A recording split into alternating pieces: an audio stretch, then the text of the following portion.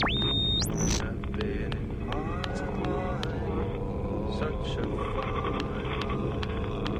Keep me searching for silent breathing people! Why not? Do. Or do not. There is no try. All the way up with the red hot poke.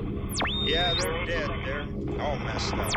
That's it, man. Game over, man. Game over.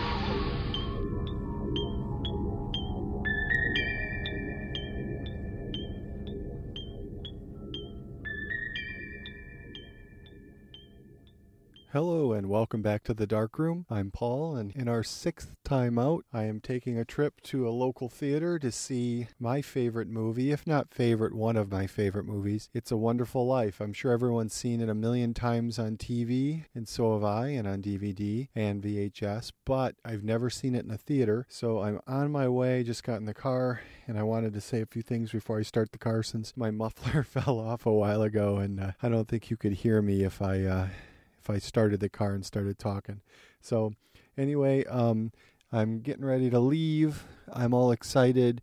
I'm going to bring the recorder in, and I'm hoping to record a little bit of the theater organ concert that goes on before the movie. You know, not enough to get in trouble copyright-wise, but enough to give you a flavor of what it's like. And I haven't seen It's a Wonderful Life in a little while, a couple months at least, maybe 6 months. And just reading the synopsis online again today to refresh my memory made me excited to go see it tonight. So that's about it. I'm going to start the car in a minute after I stop recording, drive there, and like I said, I'm hoping to bring in the recorder and see if I can grab some nat sound in the theater, just to give you a taste of what it's like. And later on, we're going to talk about another of my favorite Christmassy movies, the George C. Scott 1984 edition of Christmas Carol, which some people say this It's a Wonderful Life is kind of a variation of the Christmas Carol theme. So I guess it's appropriate that we talk about them together here in the Christmas Extravaganza here in the Dark Room podcast. So with all that to look forward to, I'm sure you can't wait. Hello, Joseph. Trouble? Looks like we'll have to send someone down. A lot of people asking for help for a man named George Bailey. George Bailey? Yes, tonight's his crucial night, you're right. We'll have to send someone down immediately. Whose turn is it? That's why I came to see you, sir. It's that clockmaker's turn again. Oh, Clarence hasn't got his wings yet, has he? We've passed him up right along. Because, you know, sir, he's got the IQ of a rabbit. Yes, but he's got the faith of a child. Simple. Joseph, send for Clarence. You sent for me, sir? Yes, Clarence. A man down on Earth needs our help. Splendid. Is he sick? No, worse. He's discouraged. At exactly 10:45 p.m. Earth time, that man will be thinking seriously of throwing away God's greatest gift. Oh, dear, his life. Then I've only an hour to dress. What are they wearing now? You will spend that hour getting acquainted with George Bailey. Sir, if I should accomplish this mission, might I perhaps win my wings? I've been waiting for over 200 years now, sir, and people are beginning to talk. What's that book you've got there? Oh, The Adventures of Tom Sawyer. Clarence, you do a good job with George Bailey, and you'll get your wings. Oh, thank you, sir. Thank you. Poor George.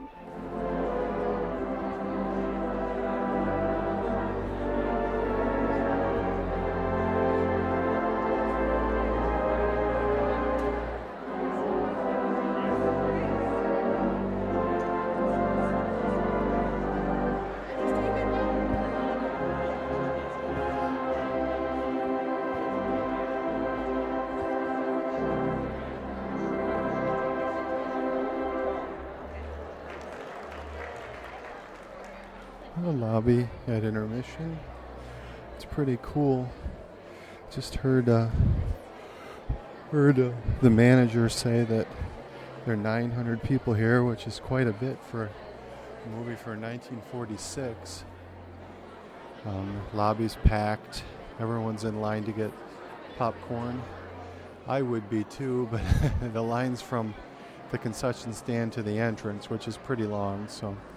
But so far, it's really good. The movie's better than I remember because you totally focus when you're in a theater. So there are little things I don't remember seeing on TV ever. So, but intermission can't be too much longer, so I got to go back in and get my seat. Clarence! Clarence! Help me, Clarence! Get me back! Get me back! I don't care what happens to me! Get me back to my wife and kids! Help me, Clarence, please! Please! I want to live again! I want to live again! I want to live again. Please, God, let me live again.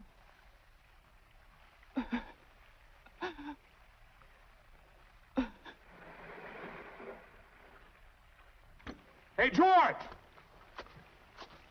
George! You all right? Hey, what's the matter? Now get out of here, Bert, or I'll hit you again. Get out of here. What the Sam Hill you yelling for, George?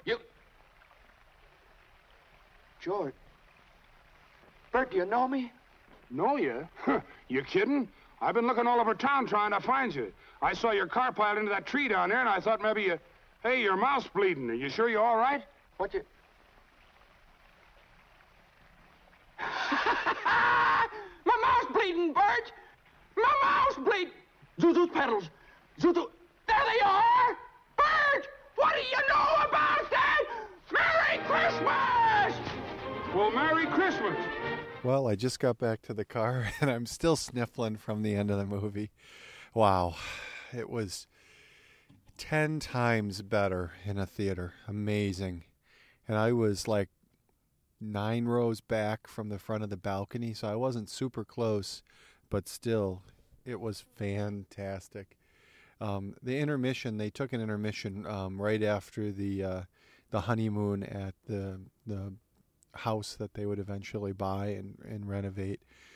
And it took a little bit of the steam out of the movie because, you stop for a half hour and go to the bathroom and have a raffle and everything, and you have to start over again, once the movie picks back up. But no, it was great. It was fantastic. Surprisingly small frame. It's like, wow, it's like, 4:3 TV aspect ratio. It looked like, I don't know what it was originally shot in, but the way they were matting it was looked like you were watching it on TV.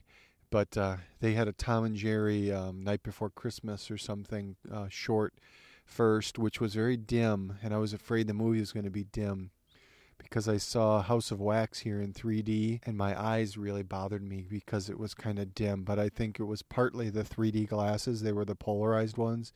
It's like wearing sunglasses. So you take however bright the movie is, and then you cut it in half with sunglasses on. But no, the movie started to look fantastic. Print was really, really clean, except there were a lot of weird edits in it, like little jump cuts here and there. So I wonder if it's been damaged and spliced together to fix issues. No content loss, doesn't seem like, but if anything, seconds lost here and there. But wow, whew. Hard to see the end of the movie through the tears. Wow, everyone applauded. What was it when his brother toasted him as the richest man in town? Everyone applauded, and then as the movie was ending, everyone wouldn't stop applauding. So it was fantastic. Even with the the small seats and and all that kind of. It was. I heard the manager say to someone in the lobby at intermission that there were at least 900 people there, which is a pretty good crowd. It's not a huge theater. It's big, but it's no Fox Theater or anything. It's a big place, though. It's got a balcony and main floor. I've never sat on the main floor, though. I always go in the balcony because there's no balconies at regular theaters, so you might as well enjoy it while you can. But the negative is you're farther away, actually, because you have the whole main floor for the most part, and then you're kind of hanging over.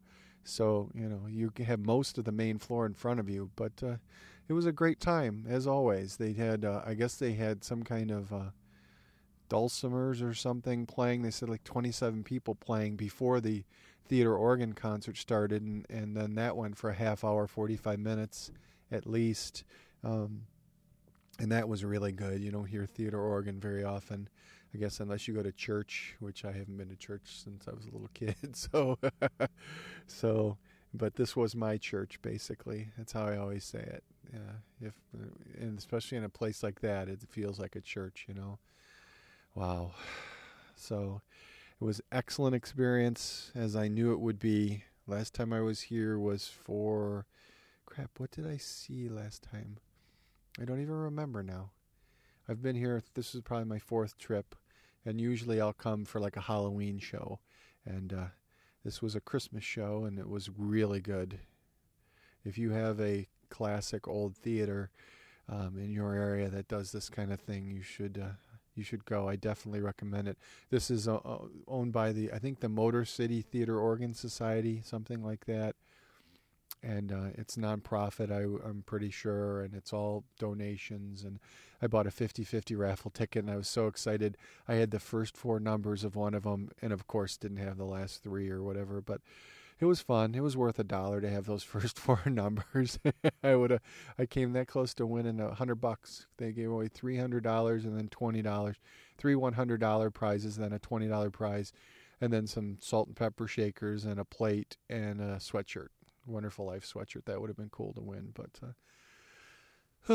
it was like the old days, I guess, winning dishes at the theater. That's why my grandma always tells me how great the dishes were, or used to tell me how great the dishes were when you went to the theater. Yay!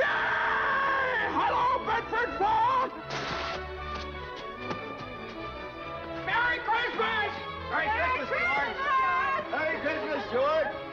Merry Christmas, movie house! Merry Christmas, Emporium! Merry Christmas, you wonderful old building and loan! While I'm on the road, on the way home, hopefully the car's not too loud. You can hear them. The fact that I don't have a muffler. Just driving back to the expressway. Can't remember if this is a right turn here or a left turn. I think it's a left turn. But you know what? I think it's a right turn. Hold on a second. Pretty sure it's a right turn. Always surprised at how rough this area is.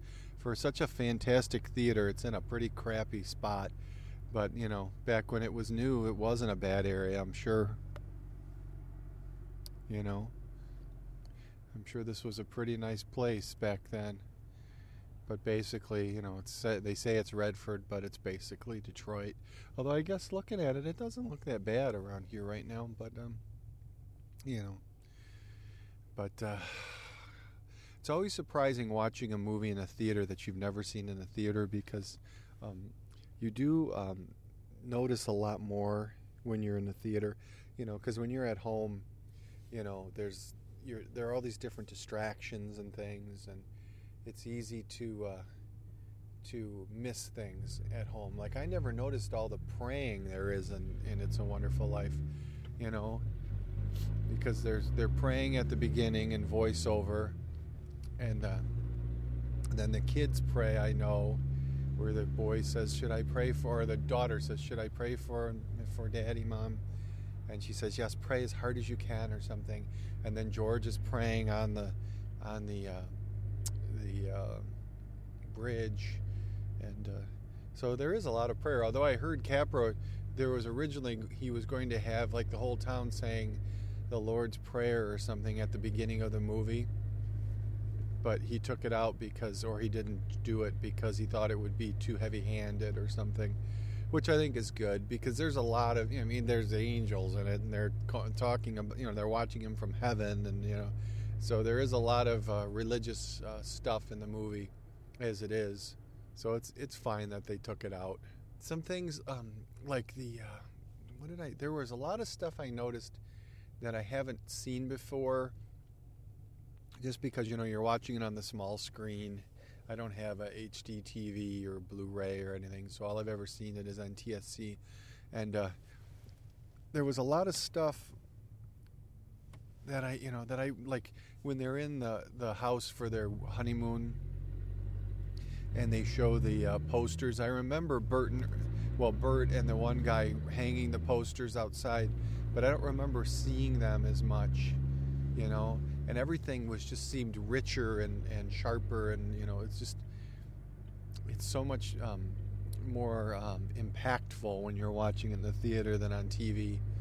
You know, I hope I'm not sounding like a broken record, but that's the main thing I noticed, is it's just so, you know, you're totally focused on it. Even, you know, there were some people with cell phones and stuff, even though you would think in a theater like this there wouldn't be as much of that, but there still was. And you know, it's people today are bigger than they used to be, and you know, so everyone was kind of squeezed into the little seats. And and I was surprised.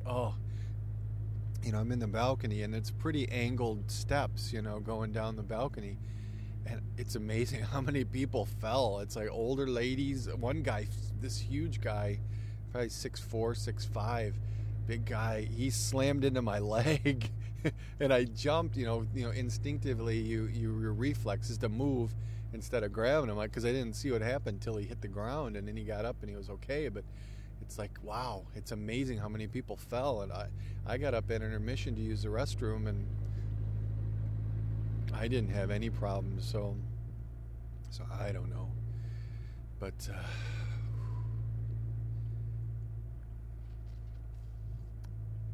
Mr. Potter looked really different on the big screen.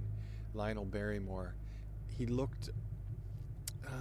didn't look as mean on the big screen, you know, like when you watch him at home, you know, he seems bigger on television than he does on the movie screen. I don't know. You know,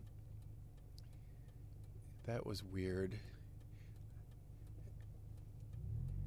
I liked the scene where Mr. Martini gets his house too. It was big. It was bigger in the theater too than at home.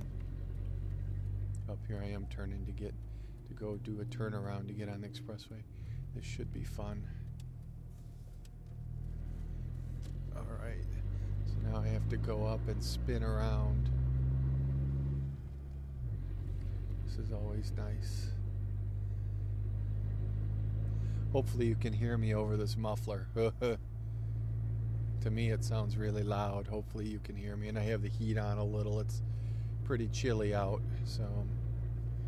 But hopefully I can go up and turn around and get on the expressway, because I'm going the wrong way right now. But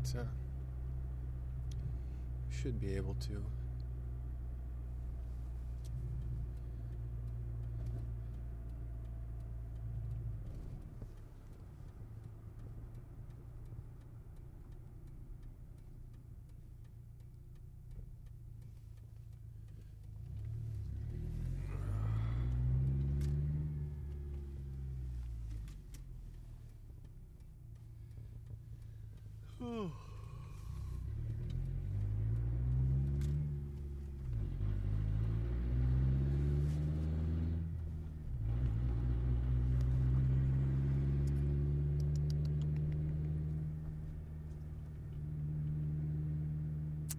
Darn it, there were some scenes that really stood out to me. Like, it almost felt like there were extra shots in them, just because, you know, things that I'd never noticed on television. You know, and in some of the versions I've seen, I have the special edition, I think it is, DVD, which should be the whole movie. But, you know, some of the versions on TV, I'm sure, you know, they probably edit for time. You know, so I'm sure some stuff may be missing from that. But you know what really stood out when Harry when George Harry Potter, it's not even Harry, it's Henry Potter, I think is Mr. Potter's name.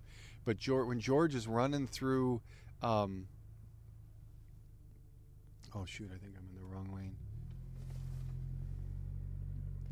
lane. When George is running through downtown Bedford Falls, and it's Pottersville, you know, when he gets his wish and it was never born. And I'm assuming everyone knows this movie, although there was a woman behind me. You know, you sit there and you get to listen to everyone's conversations, because, you know, you're at the movies and you're waiting for the movie to start, so you get to sit there and listen to everyone talk around you. And the woman behind me, of course, says, "I've never seen this movie before." And you want to say, don't you have a television set? Because, you it's on every year. Now it's on every year. They said something like NBC airs at Christmas Eve and then one other time, and they have the official rights to it now to air it, I guess. And then it used to be, this is what caused it to be so popular, is it was kind of a semi-public domain kind of movie. I don't think it was ever totally public domain, but it was a lot cheaper, at least, to air it for a time. So because I thought there was like a clerical issue or something with the copyright renewal or something, which is such a shame. It's like, can't the government fix these stupid loopholes? Because it screwed Night of the Living Dead. These guys lost some money, through some of the time, some years, I guess, because of copyright issues. So, it seems like logically they could get their crap together and, fix it. It's logical. Like Night of the Living Dead. You know who made the movie. It's like, why should other people be able to profit from it, Although, look, George doesn't seem to be profiting much off of Dawn, or maybe Day 2, with Rubenstein, having the rights to it. Because I think Rubenstein was the one who made it possible for them to do the Dawn remake. So he probably profited the most off of the Dawn remake, between him and George. This is, speculation. I don't have no inside knowledge or anything. And, if Richard Rubenstein wants to sue me, the Darkroom podcast has no money, so there's nothing to get. But it just seems kind of sleazy that the guys who make the things don't always profit from it. But anyway, the thing that started that jumped out to me the most was the close-ups of the different buildings in Pottersville to show the difference between Bedford Falls and Pottersville, where they showed the different bars and the pawn shop and the dancing girls at the theater, 20 live girls or something, and it's just it was interesting to see all the buildings, because on the small screen I never noticed a lot of those, to show how different Bedford Falls was without George there. Well, it was Pottersville, but so that was one thing that really stood out, was you could really tell, the details when it was on the big screen, which of course is, the advantage of seeing the movie or a movie in the theater, is that, it's a way bigger image and it's dark, so the image really stands out and you're totally focused on it because you're sitting there looking straight ahead. There's nothing to distract you for the most part, although a couple of times people's phones would ring and distract me a little, but I can't complain. Overall, it was a good audience, although I question whether there's such thing as a good audience, just because they tend to talk, and I had to get up a couple times so people could get out of my aisle, and I purposely sat on the end in case I had to use the restroom, and my aisle stayed empty. It was like a 6-seat little kind of, the way that's broken up, it was just off center, but close to the center at least. But I knew I was originally in the center, in the middle of the center aisle, and I thought, well, if I have to use the restroom, there's no way I want to climb over people. So I moved to an end seat, and my row stayed empty till movie started. It was supposed to start at 8. My row stayed empty till 8:15 or 8:20, maybe 8:30, and then because the movie hadn't started, the movie started probably 8:35, something like that.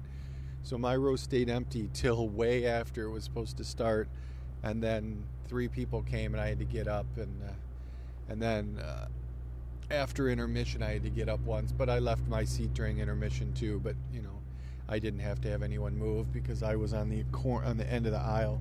So, but I can't complain about this audience. There was one guy in front of me that when he went to sit down 2 rows in front of me, I don't know how he's fit in a seat, because he was a big guy, and these seats, like I said, they're not that big, and the main problem is that they're pretty close to each other, so your knees kind of touch the seat in front of you. But this guy, I don't know how he made it into this seat. And for like the first 10 minutes that he was sitting pretty high in the seat, and I was nervous because his head was blocking me. But this was before the movie started, so for some reason he was sitting a little high so he could talk to his friends or something, because once the movie started he slid right down and there were no problems, and there was no one right in front of me, so no obstructions that way. One baby cried late in the movie, but by that point everyone's so happy. What a polite crowd leaving, because everyone was so happy watching that movie. And I think that was something Capra said, as he wanted to inspire people, or he wanted to make the most inspirational movie he could. And I think he succeeded, because wow, it was you feel great when you watch the end of that movie. When you watch the whole movie you feel great, but the end just grabs you. And that's the reason you go to the movies or you watch a movie, is to be emotionally drawn in, and this movie does that. And I'm sure everyone knows this was not a huge financial success when it first was released. They said something, I don't know what the original budget was, but the money that the amount that the studio said they would need to make, this is what I read online, was 6-point-something million, like 6.5 million or something. The studio said they had to make that much to break even, and which is crap, because when you listen to accountants and everything, no movie ever makes money, because that's the thing, is when you have shareholders and you have to pay percentages of profits and stuff, then it's guaranteed that no movie will ever make money. But this movie made like 3.3 million or something in its initial release, something like that. I read. Don't quote me on it. As always, everyone has access to the internet, so I'm pretty sure, for the most part. So if you want hard numbers, you can look them up. That's not what my goal is. But so it according to the one source I read online, it made half of the money it needed to be profitable. But then, of course, since then, since 46, it's had to have made its money back over and over and over again.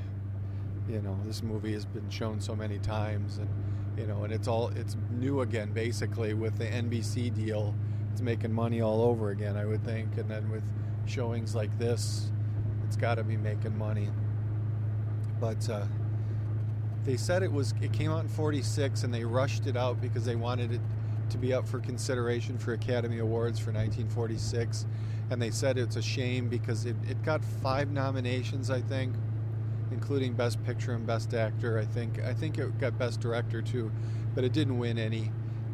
Best Score, I think, was one it was nominated for too, but it didn't win any awards, any Academy Awards at least. And I have no my opinion on the Academy Awards is that they're kind of worthless anyway. If anything, they're just good to help promote a movie. Once a movie wins an Academy Award, I'm sure it usually helps its income. But it didn't win any, which proves that the Academy Awards don't know what they're talking about, because they tend to pick the movies, other than The Godfathers, it seems like, they tend to pick the movies that end up being forgotten, and the movies that they skip are the ones that last forever, it seems like.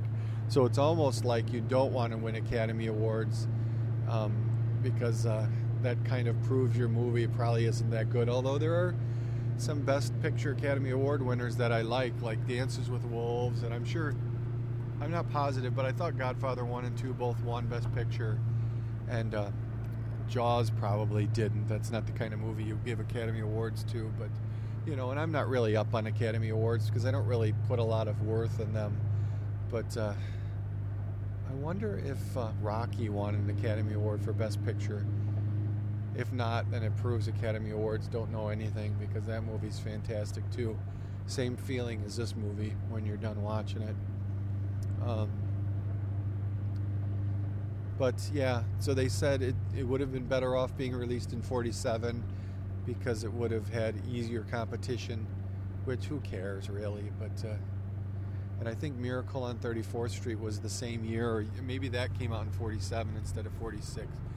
Maybe it came out in 46 though, but they mentioned it online in relation to 47, so I think it came out a year later. But doesn't matter. Who cares what this movie made?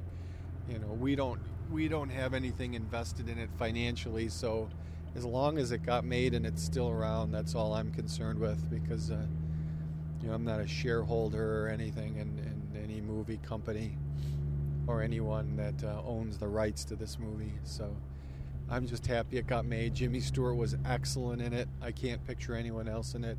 They say Henry Fonda was considered, but I'm glad he didn't get it, because I don't think he would have been as warm as James Stewart. And what's her name? Donna Reed was awesome in this role. It's like she didn't get a huge role. I mean, a lot of her role was just looking, giving James Stewart looks. She did a lot of facial acting, I guess you could phrase it. But she was great, and she was smoking hot in this movie. I've never seen Donna Reed in anything else other than It's a Wonderful Life, and I think she was perfect in it.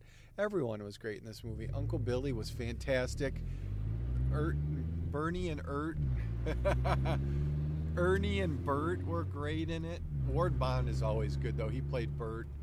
You can't go wrong with him. He's always like a supporting guy in the big John Wayne movies, and I think he always kind of outshines John Wayne at times, because Wayne always has to be the quiet, tough guy, and Ward Bond gets to be kind of a comic relief guy sometimes, but he's this big, tough guy, and not as big and tough looking in It's a Wonderful Life as in other movies I've seen him in, but great actor, has a lot of presence, seems like a really nice guy too.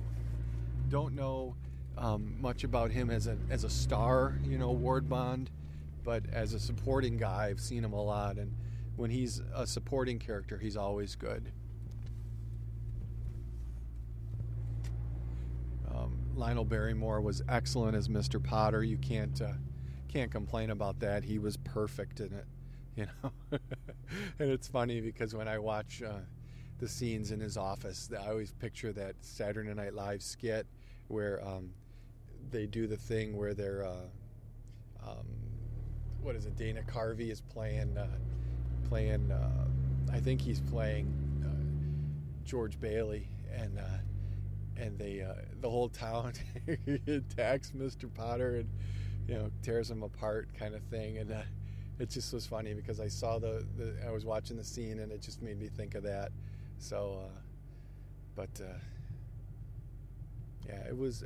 Everyone was good. Every actor in it was good. The lady who played their maid, I think, was the one who came in at the end and said she was saving up to get a divorce if she ever got married, and she donated her money, So, but yeah, everyone was good. Even the supporting guys, like the guy who's like the rent collector or whatever for Potter's Field, and he's telling Mr. Potter how Bailey Park is, people are moving out of Potter's Field and moving into Bailey Park, and he says, that someday he'll be asking George Bailey for a job. That guy was great too, and I've seen him in a million things, and I don't know his name, but he was great, and he had a teeny part. Even the guy in the bridge guy who runs the drawbridge, I guess, when George and Clarence are in the bridge room or whatever, the control room for the bridge, warming up, drying after jumping into the river. He was good. All the going to spit, and then he stops because Clarence is, is saying he's an angel and he's from heaven and all that, and so it's just top to bottom great movie. I can't find anything wrong with it. It was a little disturbing when George snaps, after Uncle Billy loses the money and he's yelling at him and calls him a fool or whatever it is. That was a little disturbing because, Jimmy Stewart is the likable guy, and George Bailey's this likable guy, and you don't see anything like that in the rest of the movie.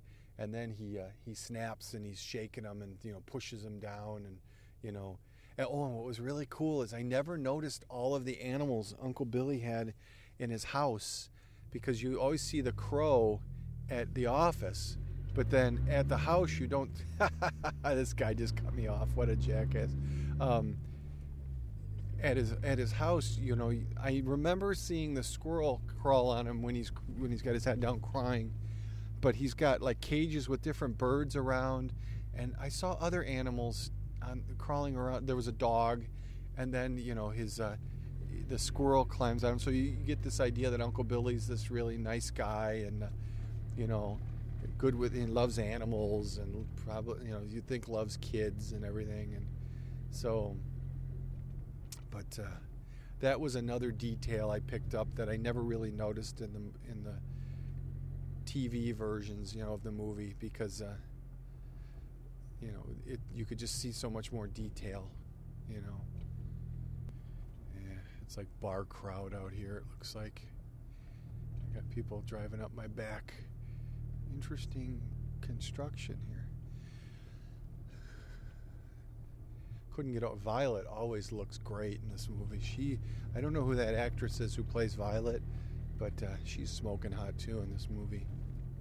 I don't think she's Donna Reed hot, but they always try to make her seem kind of the easy kind of flirty girl. And Sam Wainwright's kind of annoying in this movie. That little hee-haw or thing he does through the whole movie, and they set him up as a kid doing it, so you know who he is. But he says the same thing his whole life. You know, but one thing I kept thinking is when Mr. Potter finds that $8,000 stuck in his newspaper that Uncle Billy, you know, forgot in the paper, kind of accidentally put it in there. It's like you just keep thinking, what did he do with that movie? What's this? Is this guy that money? Is this guy that sleazy that he would take the $8,000 and keep it? Like, to him, $8,000 is nothing. Though, you know, his goal is to ruin the building and loan and to screw over George, you know. But it's just, I kept expecting the guy that kept wheeling Mr. Potter around to show up at George's house and drop it on the table too, because he knows Mr. Potter's a scumbag and he knows he did it. And, you know, Mr. Potter couldn't prove if he took the money and gave it back, you know. But yeah, that's a huge huge pile of money they collect at the end. You would think that's way more than enough, but then $8,000 is a lot of money. So, and I'm sure those are dollars at $1 at a time, you'd think. So,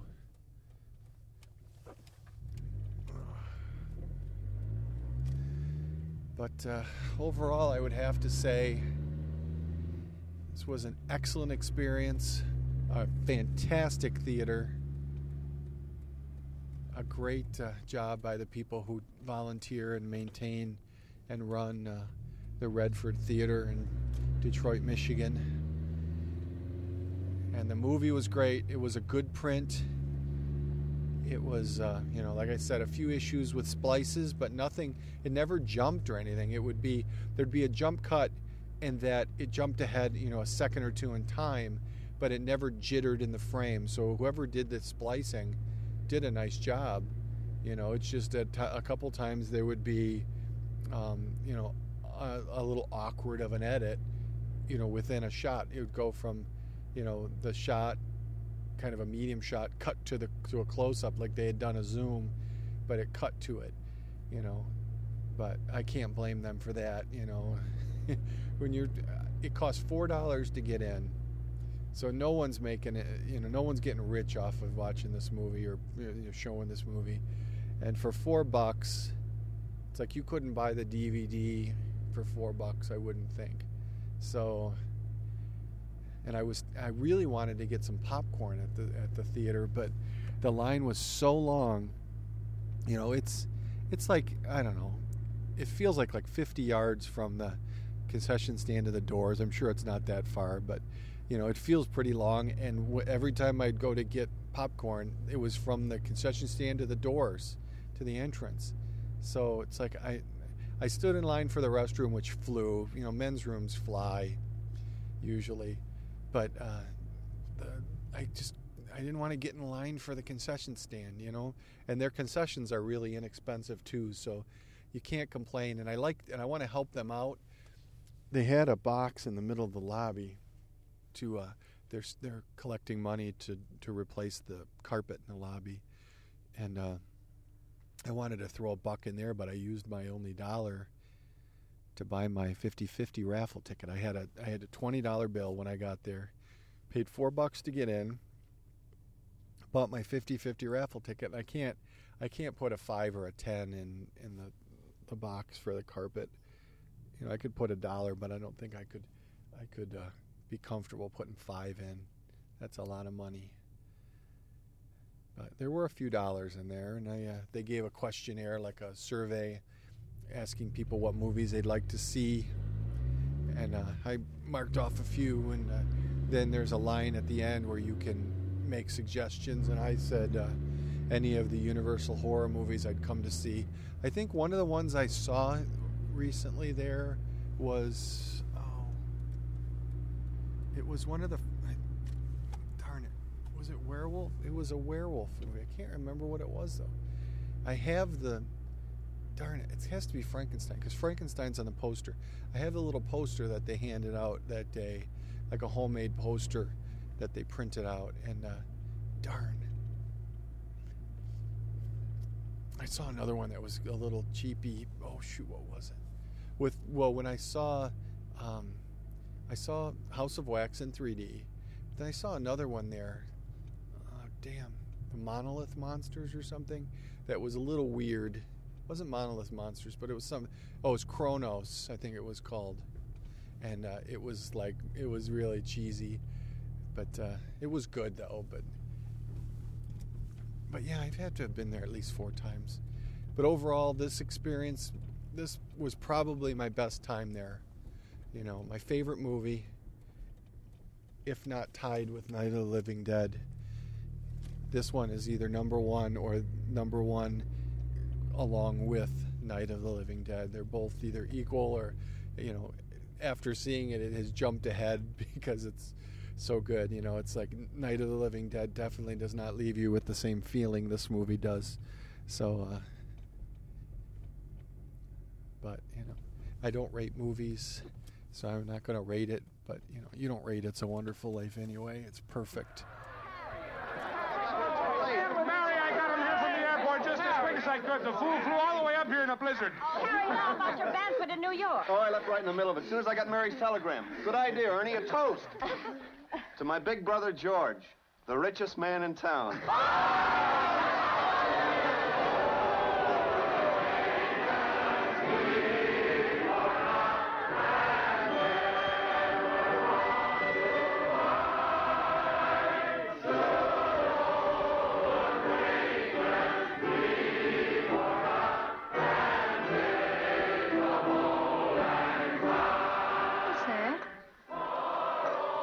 That's a Christmas present from a very dear friend of mine.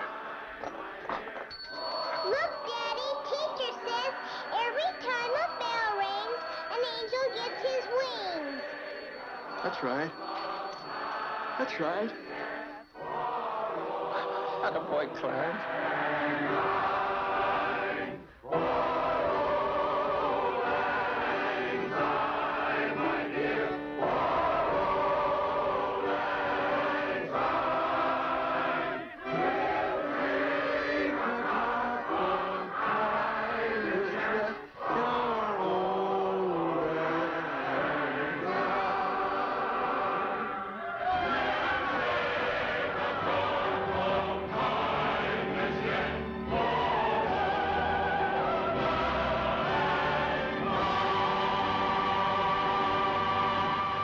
Now, in case you didn't know, It's a Wonderful Life is based on a short story called The Greatest Gift by Philip Van Doren Stern.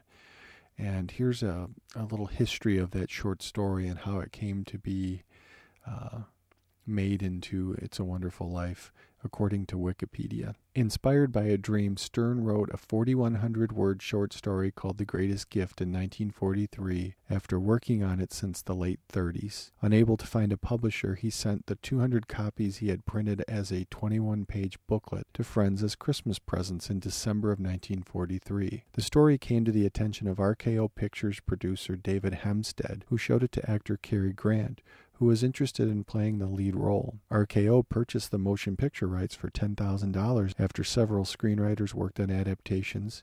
RKO sold the rights to the story in 1945 to Frank Capra's production company for the same $10,000, which he then adapted into It's a Wonderful Life. The story was first published as a book in December of 1944, with illustrations by Raffaello Busoni. Stern also sold it to Reader's Scope magazine, which published the story in its December 1944 issue, and to the magazine Good Housekeeping, which published it under the title The Man Who Was Never Born in its January 1945 issue, which was published in December of 1944. So all of that happened before It's a Wonderful Life was released in 1946. Although I haven't read the original short story, The Greatest Gift, but it sounds like It's a Wonderful Life is expanded and it's a lot more involved than The Greatest Gift. This is the Greatest Gift synopsis. The story begins during the holiday with George Pratt, a man who is unsatisfied with his life and ready to commit suicide, standing on a bridge. A strange, shabbily dressed and well-mannered man approaches him carrying a satchel. The man strikes up a conversation, and George tells the man that he wishes he had never been born. The man tells him that this wish has been made official and that he was never born. The man tells George that he should take the satchel with him and pretend to be a door-to-door brush salesman when he sees anyone. When George returns home, he does as he is told and is shocked to discover that not only does his wife not know him, everyone who knew him took different and often negative steps in life because George had never been born, including his little brother, who he had saved in a pond accident and instead had died without George to save him. George offers his wife a complimentary upholstery brush, which she takes, and then he leaves the house after his wife's new husband tells him to leave. Upon his departure, his wife's son pretends to shoot him with a fake cap gun and shouts, "You're dead. Why won't you die?" George returns to the bridge and questions the man, who explains to him that he wanted more when he had already been given the greatest gift of all, the gift of life. George, now realizing the lesson, begs the man to return the gift of life, and the man agrees to it. George returns home to check if the man did, in fact, change everything back to normal. Sure enough, everything is normal, and he hugs his wife and explains that he thought he had lost her. She is confused, and as he is about to explain everything, his hand bumps a brush on the sofa behind him. Without turning around, George knows the brush was the one he had presented to her earlier. So you can see there's quite a bit left in the movie from the short story. It's just expanded to a movie length, basically. And, the whole religious angle is added because we don't know that this guy is an angel or anything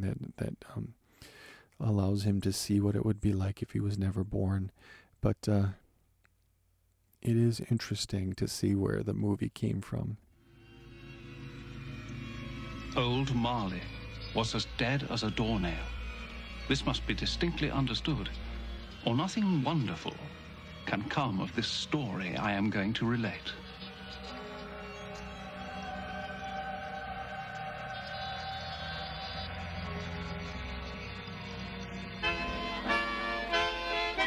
Christmas night all Christians sing to hear the news the angels bring. On Christmas night all Christians sing to hear the news the angels bring. Now, another movie I want to talk about today is also based on a book, this time a novella by Charles Dickens called A Christmas Carol.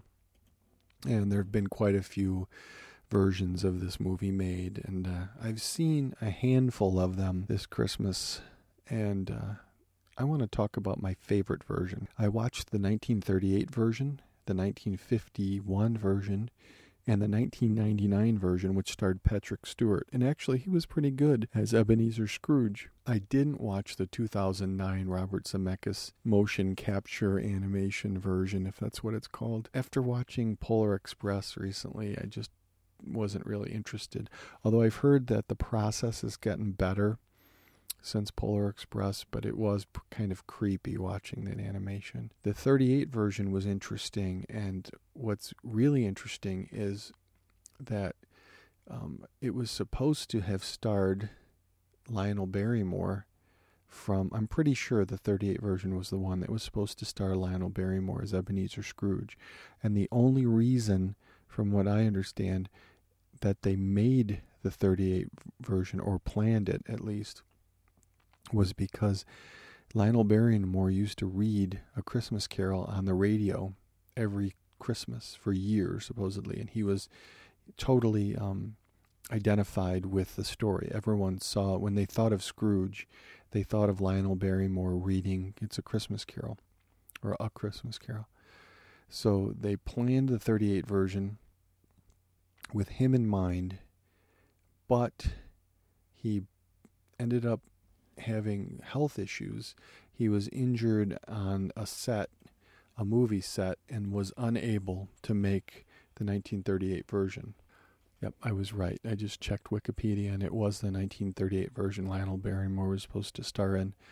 But because he had broken a hip or a leg or something, and they thought he would never walk again, it seemed like at that point, he had to drop out of the movie. But because they had all of the sets built and everyone else cast and, everything ready to go, they had to go ahead with the movie.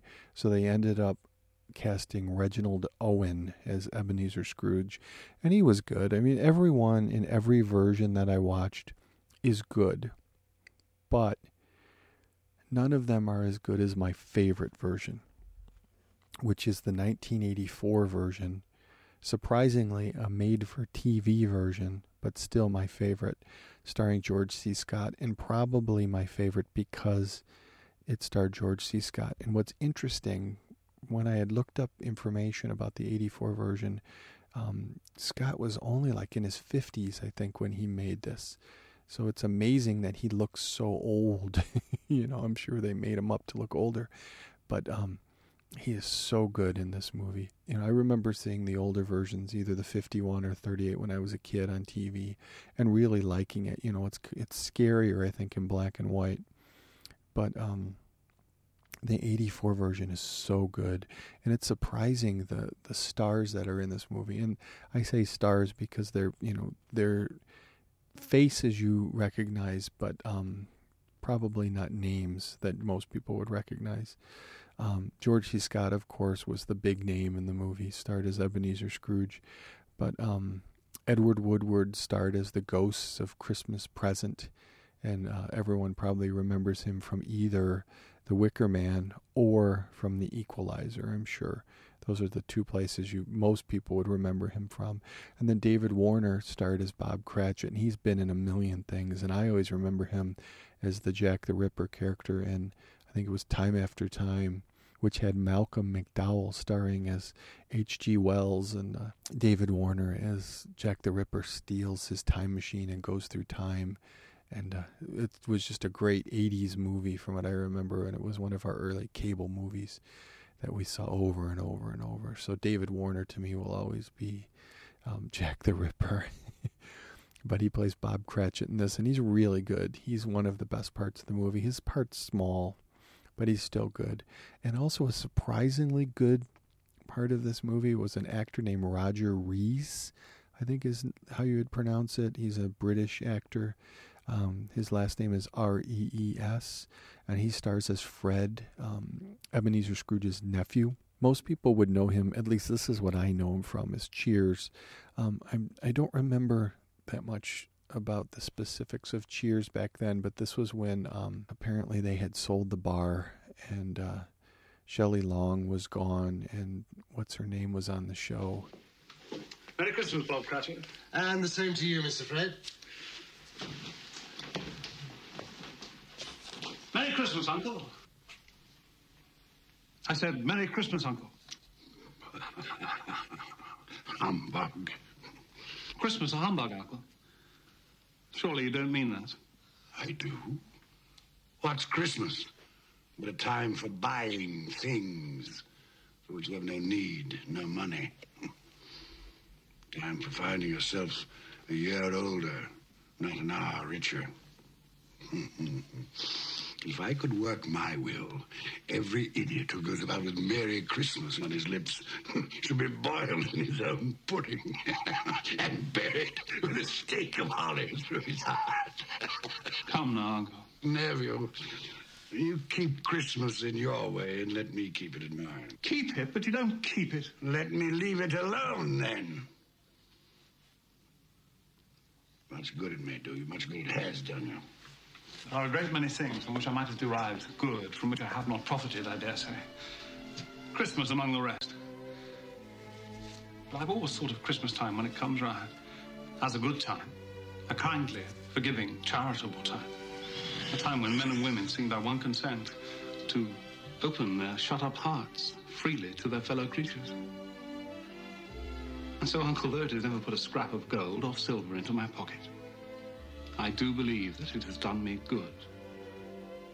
And I say, God bless it.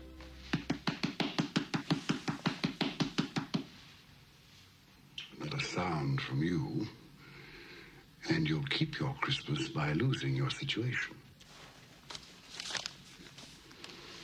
You're quite a powerful speaker, sir. I wonder you don't go into Parliament. Please don't be angry, Uncle. Come, dine with us, Dora. Dine? I'd see myself in hell first. It would be a great joy to me. And to my wife. Yes, your wife. I'm told she brought very little to the marriage. A poor girl, I understand. I love her. And she loves me. No. Good afternoon. I want nothing from you. I ask nothing of you. Why can't we be friends? You are wasting my time. I'm sorry to find you so resolute. We've never had a quarrel, so far as I know. And so I shall keep my good humor. And wish you a Merry Christmas. Goodbye. And a Happy New Year. How's that fine family of yours, Lord Crescent? Well, sir, all very well. Good. You'll give them my best wishes. Yes, sir, I shall. Thank you for remembering them. Goodbye, Crescent. Goodbye, sir. And a Merry Christmas. Idiot. Oh, Kirstie Alley. When Kirstie Alley joined the show, he was the owner, apparently, of the company that owned Cheers or something. I don't remember. I wasn't that big of a fan of Cheers. But he played a character named Robin Colcourt, I think his name was. And so you'd probably remember him from that. But he was great in this version of A Christmas Carol. He was the narrator. And he also played, like I said, Scrooge's nephew. And he did a great job. I thought he was good. He really added to it. And even though he's, at least to me, he's more of a TV actor. Although if you look in his filmography, he's been in a lot of stuff. But because of Cheers, I always think of him as a TV guy. He didn't make the movie seem any less like a movie, seeing him in it. And like I said, it is a made-for-television version, but I think these actors made it feel more than just a TV version. Actually, the Patrick Stewart version from 1999, which has to have been a TV version, feels a lot more like a TV movie than the 84 version. Everyone was good in the 84 version. The effects were decent. Visually, it was pretty well done. George C. Scott was fantastic in it. He's always good. I can't remember a bad George C. Scott performance.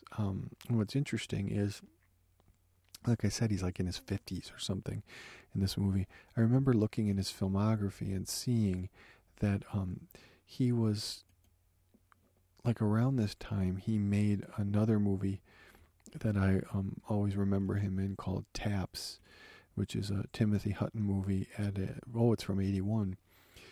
Starring a young Sean Penn and a young Tom Cruise, of course. And in that movie, he looks so old in 81. And then, because he's the head of Bunker Hill Academy, I think is the name of the school in that movie.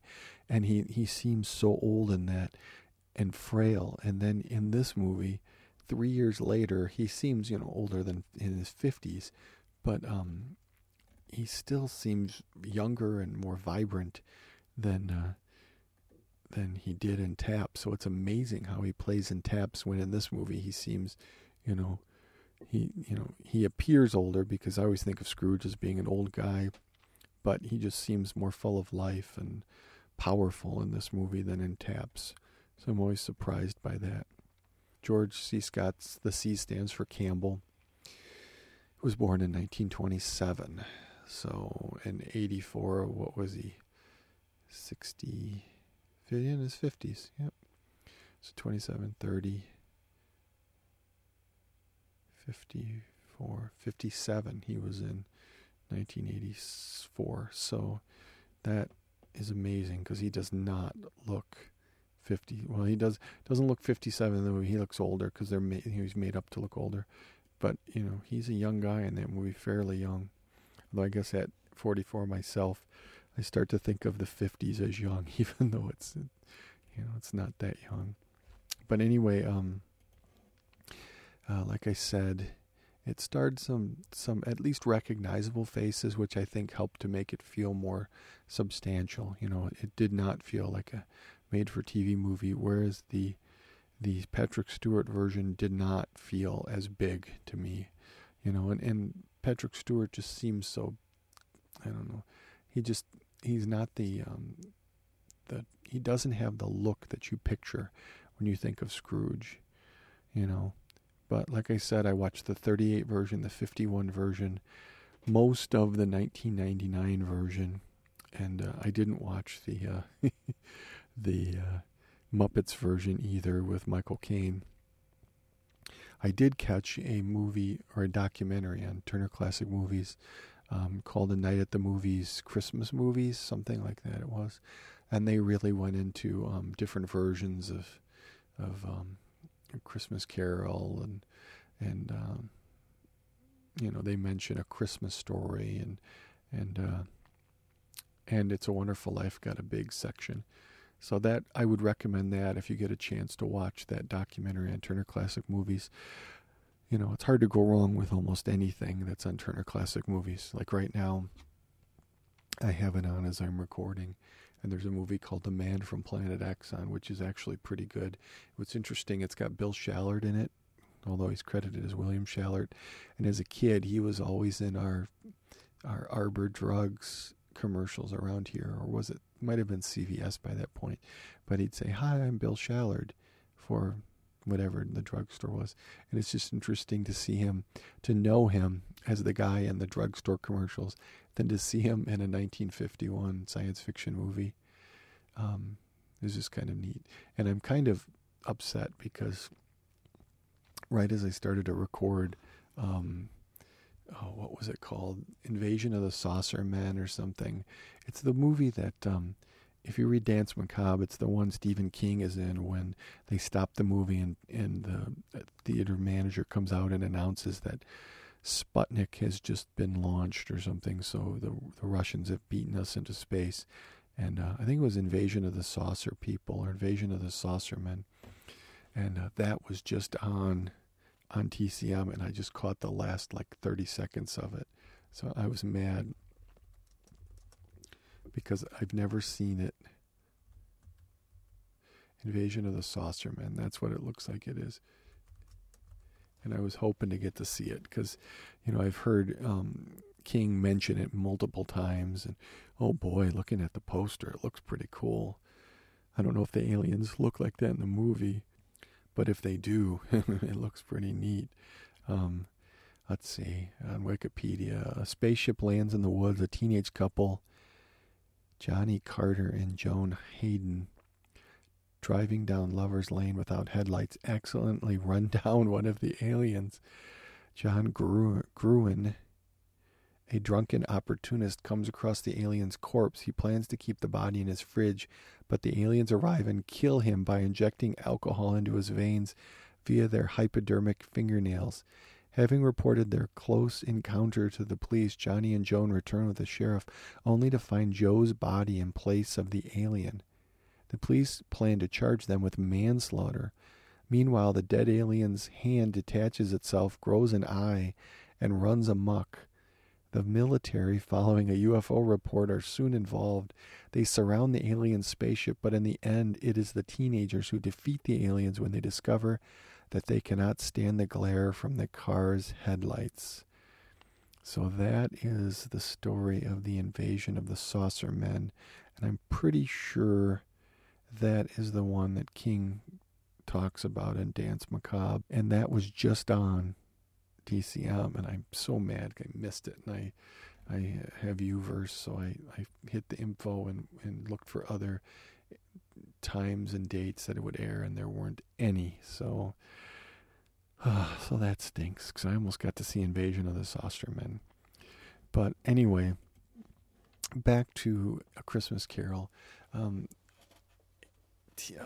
AMC did a thing where they showed A Christmas Carol over and over and over, the 1984 version. So I got to see it like 3 times a night, 2 or 3 different nights. So that's what made me want to talk about it, because I have seen this version before, but not for a while, and it made me realize how good it really is. So if you get a chance to watch the 84 version, although the 38, the 51, and the 1999 versions are all good. I think the 38 and 51 are better than the 1999, but they're all pretty similar. The only difference is in one of the versions, Bob Cratchit gets fired, and when Scrooge comes around at the end of the movie, he actually gives him his job back, which kind of makes more sense. I don't know. I have found the short story, or the story. I don't know. It's not that short. I guess it's a novella, so it's a short story. I have found the story online, and I read parts of it, but I didn't finish it because it's been just a busy holidays, so I didn't get to finish the story. But so I don't know if Bob Cratchit actually gets fired in the story or not. But that's something that doesn't seem to happen in most of the versions of the movie. Most of the movie versions of the book is that Bob Cratchit doesn't get fired. You know, Scrooge is just kind of mean to him, and at the end wants to make it up to him by giving him a raise and everything. But in the one version, I can't remember if it was the 38 or the 51, he actually fires Cratchit. Which one was it?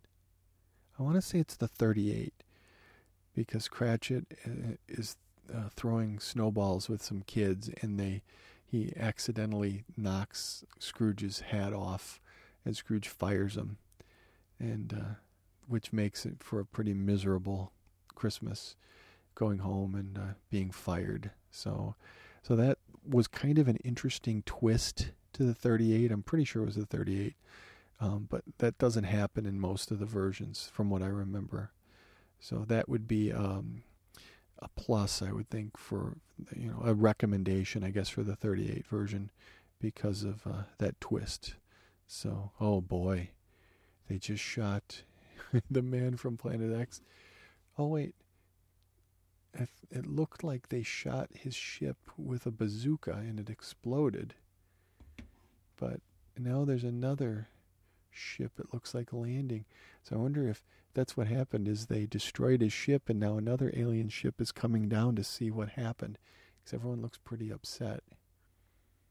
That, or he took off. Maybe he took off instantly, so when they went to shoot him with a bazooka, he just ended up taking off so fast that it looked like he exploded, but he actually launched the ship into space. But wow, that was pretty interesting. The makeup effect on the alien was horrible in this movie, the man from Planet X. It was neat looking, but for 1951, there were a lot better aliens at that point. But it was still fun looking. But I haven't gotten to listen to most of the movie. I've been sitting here doing some typing and then starting to record with the sound down. So I haven't really heard any of the audio. But it looked like kind of a fun 50s sci-fi movie. But getting back to A Christmas Carol again, if you can check out the 84 version, I would highly recommend it. George C. Scott is always good, and anything you're going to see him in, for the most part, he's usually pretty good. 9 o'clock. And daylight. But what day?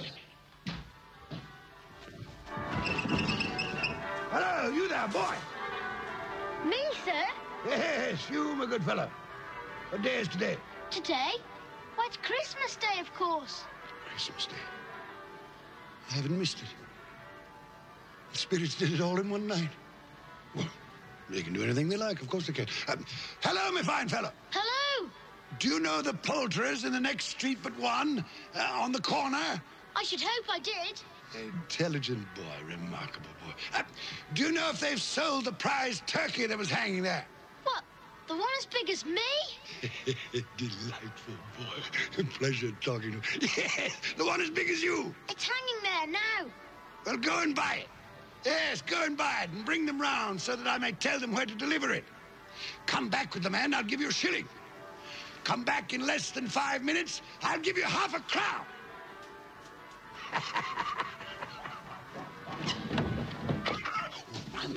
I must dress myself. So much to do. I don't lose any time. I was late. I'm as happy as an angel. I'm as merry as a schoolboy. I'm as giddy as a drunken man. Merry Christmas to everybody, and a Happy New Year to the world! Now, just to wrap up this holiday edition of the Dark Room podcast, just a little bit of house cleaning. I finished a couple of books lately, fiction novels. One I had been stuck in the middle of for a while. It's called Darkness at the Edge of Town by Brian Keene. And it's a good story, but I kind of ran out of steam and I started reading other things. And then I jumped back to it recently, and I'm glad I did, because it's though it doesn't really end, it ends, the story ends, but then it keeps going, and you don't know what totally happens at the end of it. But I think it was a really good story, interesting characters. Keene did a really nice job with it, and he usually does. I have yet to dislike a Brian Keene book that I've read. I've heard other people rip on him, but I've heard other people really enjoy his books, and I have to say I've always enjoyed what I've read by him, and it got me excited about him again, and I don't know why I ever stopped reading Darkness at the Edge of Town. I think I at that point I found the Under the Dome, the Stephen King book, at a used bookstore, and I bought it for 50 cents or a quarter. This huge, thick book, and I started to read that. It's a similar idea to Darkness at the Edge of Town, because in both stories, people are trapped in their town. In the King version, there's like a dome, over the town, and in the Brian Keene version of this similar story, people are trapped in the town because there's darkness all around the town. It's like black, and it's dark within the town too. But if you walk off into the darkness beyond town, you never come back. It's like you could leave if you want, but you're not really gonna survive. Whereas in King's, you're trapped inside. And I'm not that far in King's because it kind of it bogged down right away, and I kind of lost interest in it. It's still sitting by my chair. And I think that's what happened, is I started to think of them as the same story. So I set Keene's book down, and I'm glad I picked it back up because it was fun. But then I finished it pretty quick, and it got me excited about Brian Keene again, and I picked up another Keene book off my bookshelf called Castaways. I think it's Castaways, not Castaway. And that's a really good book. It was fun, and it's reading the afterword, or whatever it's called, at the end of the book. Keene wrote it as an homage to Richard Lehman, who is a great author. I mean, he's a sick guy, but a good kind of sick, depending on what you like. Really violent, hardcore novels, really fun reads, but I don't know if women would like his stories, although you never know. But this has a lot of Richard Lehman's style, kind of to it. But he doesn't go as far as Lehman would have, I don't think, in a lot of it. But it's kind of a Survivor, kind of a game show set on an island, and what happens to them when they get attacked by these beasts that live on the island. They're kind of like missing link kind of things. And Keene explains kind of what they are after the book is over. And it's just a great story. And, if you haven't read any Brian Keene, I would definitely recommend it. He seems like a really nice guy. Been to his site a bunch of times and used to kind of go on his forums there, but not a big forum person myself, and those don't exist anymore anyway, his forums. But just seems like a nice guy, and I think he's a really good writer, and most of his stuff it's a pretty fast read usually, and he's got some interesting ideas. My first exposure to him was in The Rising, which is zombie post-apocalyptic, or I guess apocalypse, because it's actually going on, it's not after it, where his take on zombies is that they're kind of possessed by spirits, or like these demons. I think they're called the squism. I don't know how you pronounce it, but pretty cool, because instead of just being mindless, these zombies are intelligent, but they're evil, So it's a neat story. And then the City of the Dead is the sequel.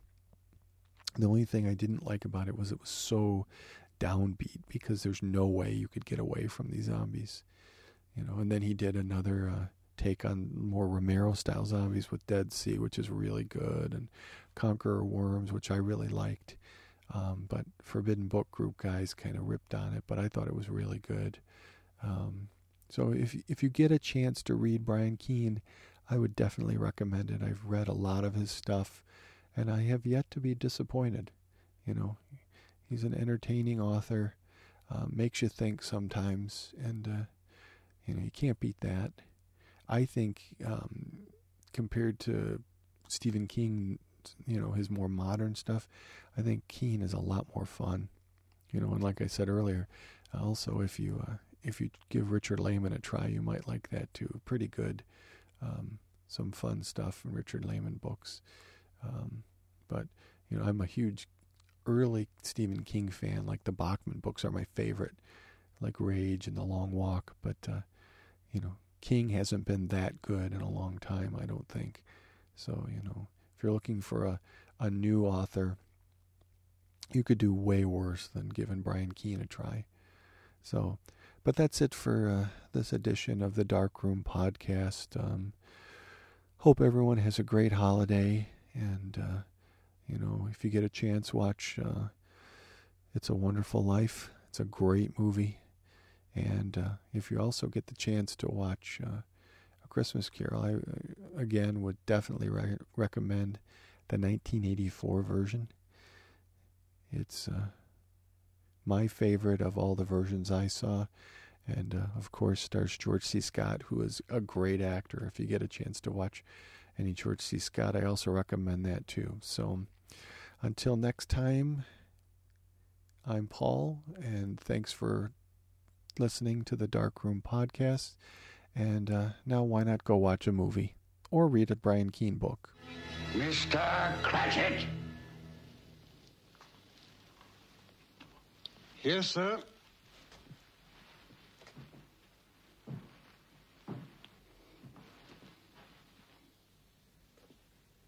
Do you know what time it is? Yes, sir.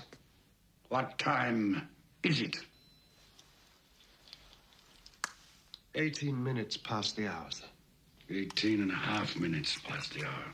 What do you mean, coming here this time of day? I'm sorry, sir. I am behind my time. Yes, I think you are. Step this way, sir, if you will, please. It's only once a year, sir. It shall not be repeated. I was making rather merry yesterday. Well, I'll tell you, my friend, I'm not going to stand for this any longer. Therefore, I am going to double your salary. Double my salary, sir? Yes, Bob.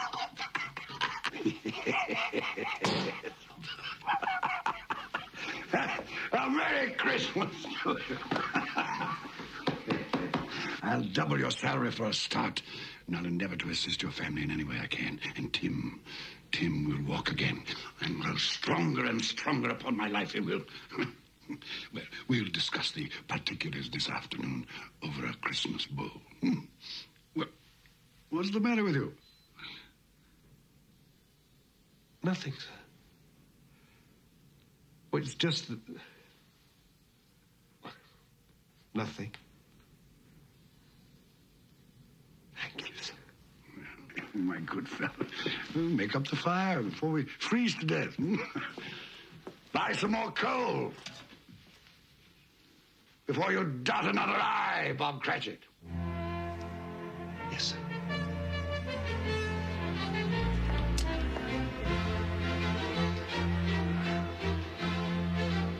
Ebenezer Scrooge was better than his word. He became as good a friend, as good a master, as good a man as the old city knew. And to Tiny Tim, who did not die, he was a second father.